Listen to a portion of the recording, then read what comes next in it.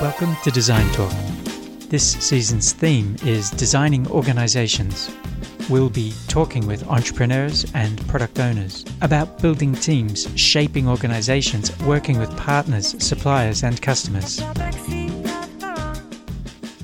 Okay, well, good morning, everyone. This morning we have with us Alex and Say Wilmer. So you guys are Wilmer Sound. Can you tell us a little more about yourselves to get started? I grew up in Ireland.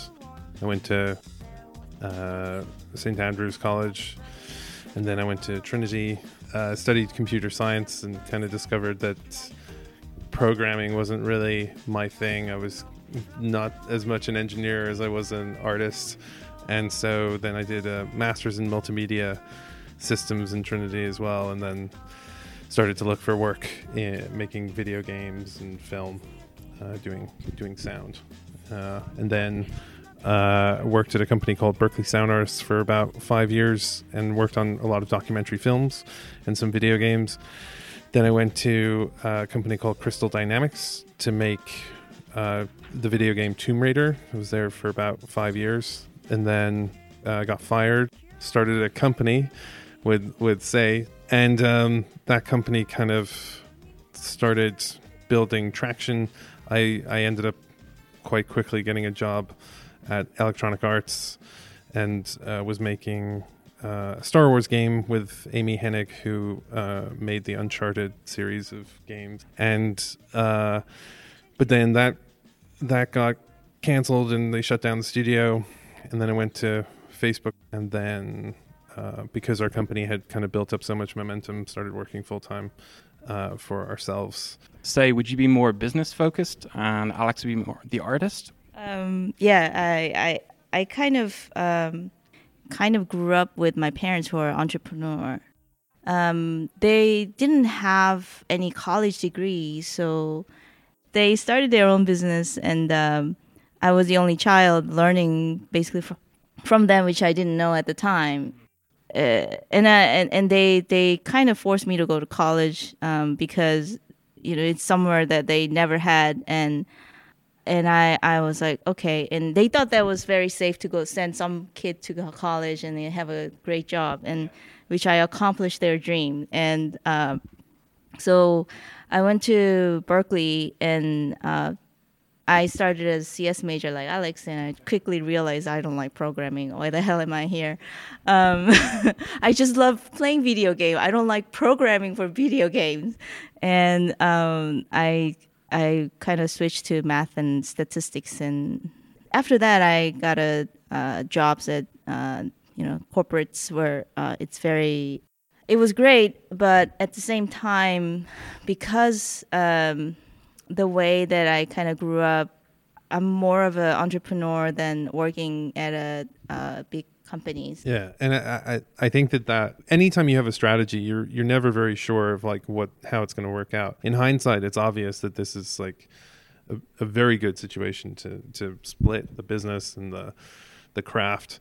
So to your question, who's running the business? It's me. Yes. Got it. Got it. But for us to have done this, I think it's a very difficult thing to manage two things, like create a quality product or service and really focus on that and experience the consumer's experience or the employee's experience, and then balance that with also trying to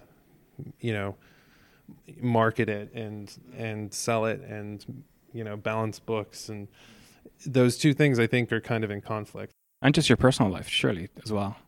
Well, and that was the other thing, is because someone had told me, if you're running a business, you are running it 24/7. So don't start a business unless you understand that. There's no free time anymore. And so I was like, well, that's not maybe very good for a relationship. So that was actually the primary reason for me that we should do this together, is that then we'll be spending time together. Well, none of us can have vacation together either. So, but I think that's like, if you're gonna do that, it's not a bad, because I think being in a situation where you come back from work and you're like, ugh, I had a terrible day. And you have to sort of explain why. And then so it's like, it's better not to bring it back. But then how do you know that your attitude is not affecting that other person, right? So there's so many complexities about having a relationship and working and not having the two kind of overlap. So in some ways it's sort of better to just have them overlap and then deal with the situations as quickly as possible, because you resolve conflict much better when you're forced to. So that's good. So you've mentioned like kind of any time you're awake, the business is always running. And I suppose similarly, your offices are placed in Korea, Ireland and California. They're always kind of running around the clock. Was that by plan or by accident or? Well, by kind of, in a sense, accident. We wanted to open our business where our parents were. So that was kind of like the motivation in the beginning to do so. And when we did that, we realized each location is exactly 8 hours apart, which meant that our business can run 24/6. So people can actually have work-life balance by working, 8 hours, but overlapping each countries about half an hour in the beginning of the work hours and at the end of the work hours, because you actually at work doing the sound recording or sound designing 9 hours a day and then 1 hour break in between. So it kind of worked out for our team. Because most of sound, post-production sound or sound business, we get the project at the last minute and we have to just like stay up all night for a week of sprinting. So instead of doing that, we just scatter out the location so that people can wake up and pick up the 8 hours before location and then continue on. And so that part was an accident. Yeah, it was funny because when we started, we just sort of started thinking like, well, if you're going to have a business, you can kind of build it any way you want. So what do you want? Well, like I said, we want to spend a kind of like a third of our time in each place. So we're not, like she was saying, like you don't get, when you come to Ireland for 2 weeks and you see your friends and family, it's not a holiday, right? No, and you can't really have like meaningful conversations with people. You know that there's a lot of stuff you're not discussing, and then you're just watching people age, and so it's a bit depressing, and so we wanted to create the thing, and actually that's in some ways a philosophy that has worked for our business in general, is to kind of think of like an idea, like if you had a company that did this. I was actually pitching this to my mom, like this idea, and it was only in that conversation that I realized Ireland and Korea and California are 8 hours apart exactly. And I was like, oh wait, this is a really good idea. I'm like, Mom, look, you see, and it was in that conversation that I realized that. And so I think it was an accident, but the point is that if you think of what is going to be best for me, what is going to be best for my life, but then also, would anybody else benefit from that? That's the other thing too, because I think a lot of ideas sometimes you have can be these sort of personal ideas and things that you want, but no one else necessarily benefits from that. And when you're trying to accomplish a thing, like you have this thing in your mind and it's a goal, and it could be a business or it could be a product or something you want to make, and a lot of times it feels like you're dragging this thing. It's not like doing itself. It's not building itself, and that is a lot of things. But when you have a good idea, it starts to build its own momentum. It actually just starts to grow on its own, and that's something that has been kind of a barometer for whether or not something is a good idea. If it's actually if you can just like say it out loud and then it starts happening, that's then a good idea. Did your mom like it?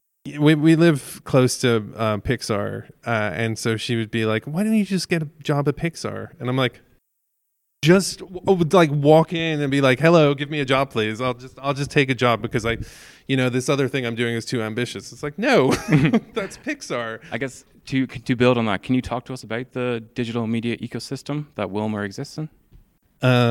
Yeah. So I think that things have changed a lot recently in terms of how we do our business and the kinds of products and the distribution of what we do. Because, maybe 10 years ago or 15 years ago, it was a very different landscape from how it is now. In the recession, you had all these new platforms like mobile distribution or mobile entertainment sort of blew up. That's not a very good thing for sound because a lot of people are not playing the thing with sound on. If it's a game, but if it's a film, maybe they are, and they've got headphones. But the high fidelity kind of quality of that experience is not great. But what it really did was kind of create a new understanding of digital distribution. Your expectation on your phone is that you're not going to plug a CD into that to get software or something. You just assume you're going to download the movie or the music or the whatever, the entertainment. And so that was a very good thing for moving us into a digital distribution age. And so then your expectation for more traditional experiences on the television or whatever is then for it to be digital.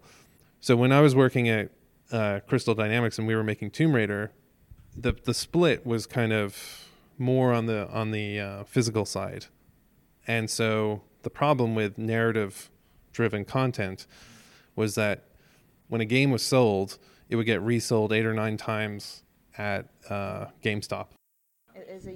As a used copy, so the developers never see the profit from the used copy sales. Can you imagine selling one thing but actually 10 people experiencing that one thing that you sold? It's like cancer for your business. So yeah, so you're not selling for $60 a copy, you're selling for $6 a copy. So you can't really make profit as a So the only kinds of games that could survive that were like big sequels to established franchises. The other thing is that we had the cloud, right? The cloud kind of showed up, and so we were able to upload all of our data to the cloud or synchronize it through the cloud, and so that it enabled us to have this round-the-clock business where somebody's working in California, they save their file, and in like a minute, it's in Korea and Ireland simultaneously. Like that was a revolution for the kind of thing that we're doing. Yeah, and a lot of these equipments that are kind of normal these days, like portals to communicate. We use Portal for our offices. We have to kind of sometimes perform on the Foley stage to make sound. So when you have a film, you have to replace all of those sounds, regardless of what it is. If the actor walks on the wooden surface or the gravels or anything, you have to actually perform the same steps, and then so that people can communicate while you're walking or something. But anyway. Yeah, I think that the ability to communicate, like one of the things I'm interested for the future in terms of that communication is virtual reality. When I was at Facebook, we were kind of debugging this I can't talk too much about it, but anyway, it was an experience. It was an experience, and we were trying to fix it, and so we had a number of us in the experience, and I was kind of looking around at people, and basically what we were doing was kind of having a meeting, in virtual reality, which was the first time I'd ever done that with other people, and I could see, a guy across there kind of going, okay, how's this going to work? How are we going to, having that kind of inner monologue, like trying to work this out. And I was like, I know he's thinking that because of how his avatar is moving. And so, even when you're on like, Zoom or some other kind of call, it's very difficult to understand what someone's thinking because you don't know where they're looking, right? They probably have a screen up and they're probably typing right now. I know. I know what you're doing. You're not paying attention to this. You're doing something else. And so, but when you're in virtual reality, you've sort of strapped into this thing where you can't look anywhere else. And so everybody's right there in the moment. Communication is crucial for any business. It is particularly crucial for our business. I mean, our actual product is a form of communication. We create sound for entertainment. What is that sound doing? That sound is telling you a story. It's creating an emotional context for how you should feel about that story, right? So that is what we produce. It's communication. In order for us to do that well, we also have to have good communication. I told our team when we started that if they cannot communicate, this will fail. There's no way we can run a business around the world where there's limited opportunity for people to connect and have it succeed. Because if it fails, it will fail super fast. Because if somebody does something wrong in California that impacts Korea and then Ireland, we've just burned through 16 hours of cash, right? And then California is going to have to fix it. So we've actually burned through 24 hours. So you have a problem one day that costs you 8 hours. You have a problem with our company, it costs you 24 hours. So that's a serious issue. So how do you approach new business development and new projects? What's that look like? In sound business, it's not like a restaurant where you go to a restaurant and order and then you eat. The customer, for us, they may show up, they may not show up. And then once we greet and meet for the first time, to get the contract or project, it may take a year to 2 years. Because the entertainment business, there's a lot of preparation and then there's a lot of like production and then it comes to post-production to us. That's what we do. So you just have to build a really strong relationship with people around you and, project that you're working on, you have to make sure the quality is good so that they will come back to you. I try to use like Google Ad and all of that. It wasn't necessary for us. It was mainly word of mouth in the industry and actually working within that area in the industry. But that's for the U.S. contracts. European or South Korea is slightly different too. But at the end of the day, it's about human, connection. Like you have to go there and meet in person. That runs to my next question. Just like, has COVID changed the way you worked in the last 2 years? Because you obviously couldn't do those things in person. Yeah, that was really hard because, we also kind of meet them in the, conferences around the world. And you go there and you have a drink and you have like crazy parties for 3 days.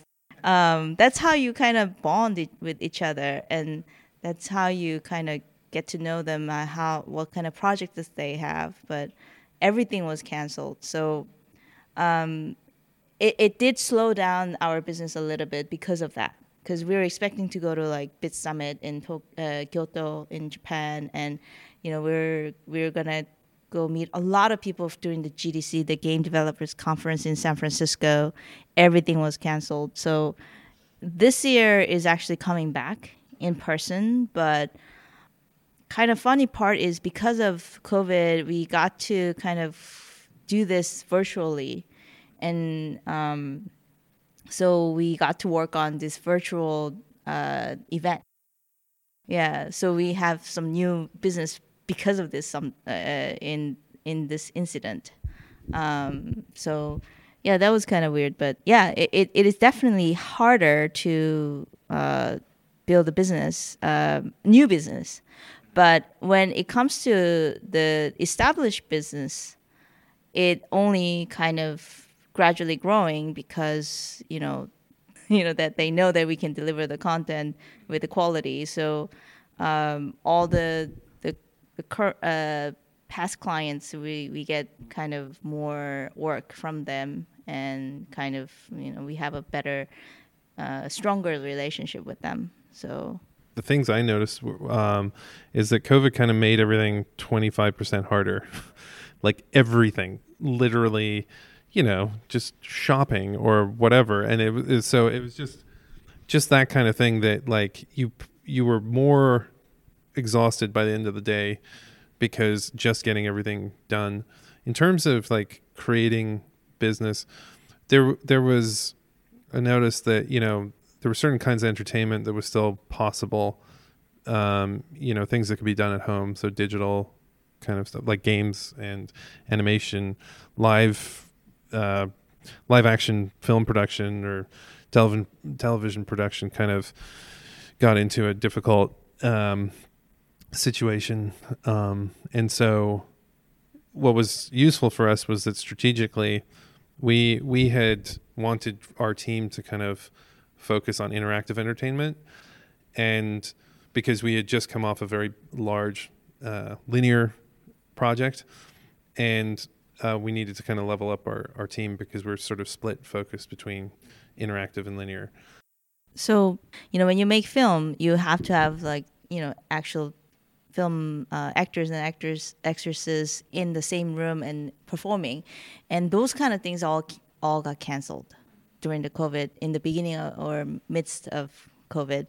So the only thing left for us to work on was interactive, which is video game, because the characters are kind of made with the visual artists, and or animation project was still strong, because animation, you record those actors individually in the studio, in the VO booth, or they have their own recording session in their house, so we could all work remotely. So yeah, I sort of have this feeling that there was a lot of growth before COVID. I mean, you could see that the entertainment business was improving, and then COVID happened, and so it feels like that's kind of putting a little of a dampener on it. But I also feel like there's like a rubber banding effect that maybe we're sort of about to see. Like, I think as we go into this summer, I think you're going to see a lot of stuff, productions happening, and more more content be advertised for Christmas and stuff, and so I think there's going to be this glut of content that's coming through now. So no holidays for you. You'll be working all summer. Yeah, when we look at like in theory, if knock on wood, it does look like significant growth. And we were just discussing this, which is like the biggest concern then is if you have this sort of rubber banding effect, what happens after that? How does that resolve itself? Because we need to be able to maintain a team, and so we can't grow too big, right? So we have to be careful about what we take on, because we need to then sustain that afterwards. So it's kind of like a two-part question. First, would like the main growth areas be in film or gaming? And then secondly, kind of how does a project life cycle look? Or does it vary depending on the project? Yeah, it depends on the project. Yeah. There's nothing that is like, no two projects are the same. And so it's maybe a little bit more predictable for linear media, where it's been around for so long that people come into your relationship with an expectation and a budget. It's like, here's what it's going to cost. And it's like, really? I haven't told you what it's going to cost. It's like, no, this is what it's going to cost, because we've already the budget is already signed and sealed and no one can touch it. And it's like, okay, cool. Well, and my question is, do you have contingency? Yeah. So you that's a very established industry where people have kind of learned in school, here's how you make a thing, and here's a very detailed breakdown of what it costs and what, and so they have these expectations of how it's going to go. And if you don't kind of meet those expectations, then you're not going to work on the project. So that's a bit of a challenge. but so there's a little bit more similarity there, but in games, what's interesting is that, games are sort of similar to film in the way that, like, the film had the studio system where everything was produced in a studio. Games, when they started, were like it was like software development, where everything again was produced in a studio. And now, and then you had the collapse of the studio system in the film industry between the 40s and the 60s, which then resulted with, very small production teams, which would then grow to produce a film.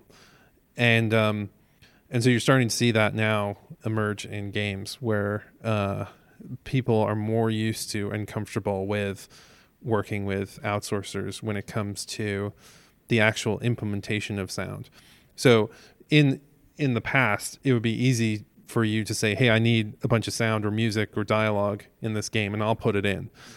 What was very difficult was to actually get people to give you access to their game and actually put it in yourself, because how they put it in is a big part of the creative role, right? It's kind of like, filming something and then editing it. You're not necessarily going to put everything you film into your edit. And so that's now emerging and actually our key focus, because as we then move into the future, we want to be at the forefront of that.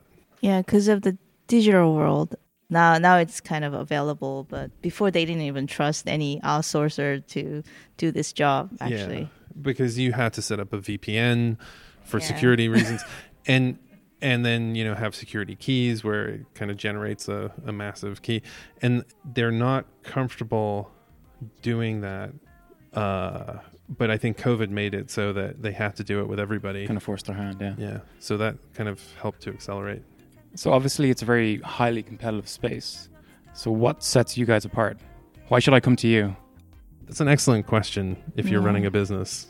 Well, we have the quality, and we don't compromise with the quality. So that's the only way to compete with any other companies. There are loads of, many post-production sound companies in California and also Texas. Why would they come to us? They came to us because of the quality. So thank you for taking the time to talk and sharing your thoughts and experiences with us today. Very interesting conversation. Yeah, fascinating, really. Cheers. Yeah, thank you. Thank you for listening to Design Talk. The music used is Check Them In by Emma Grace. Credits and links in the show notes.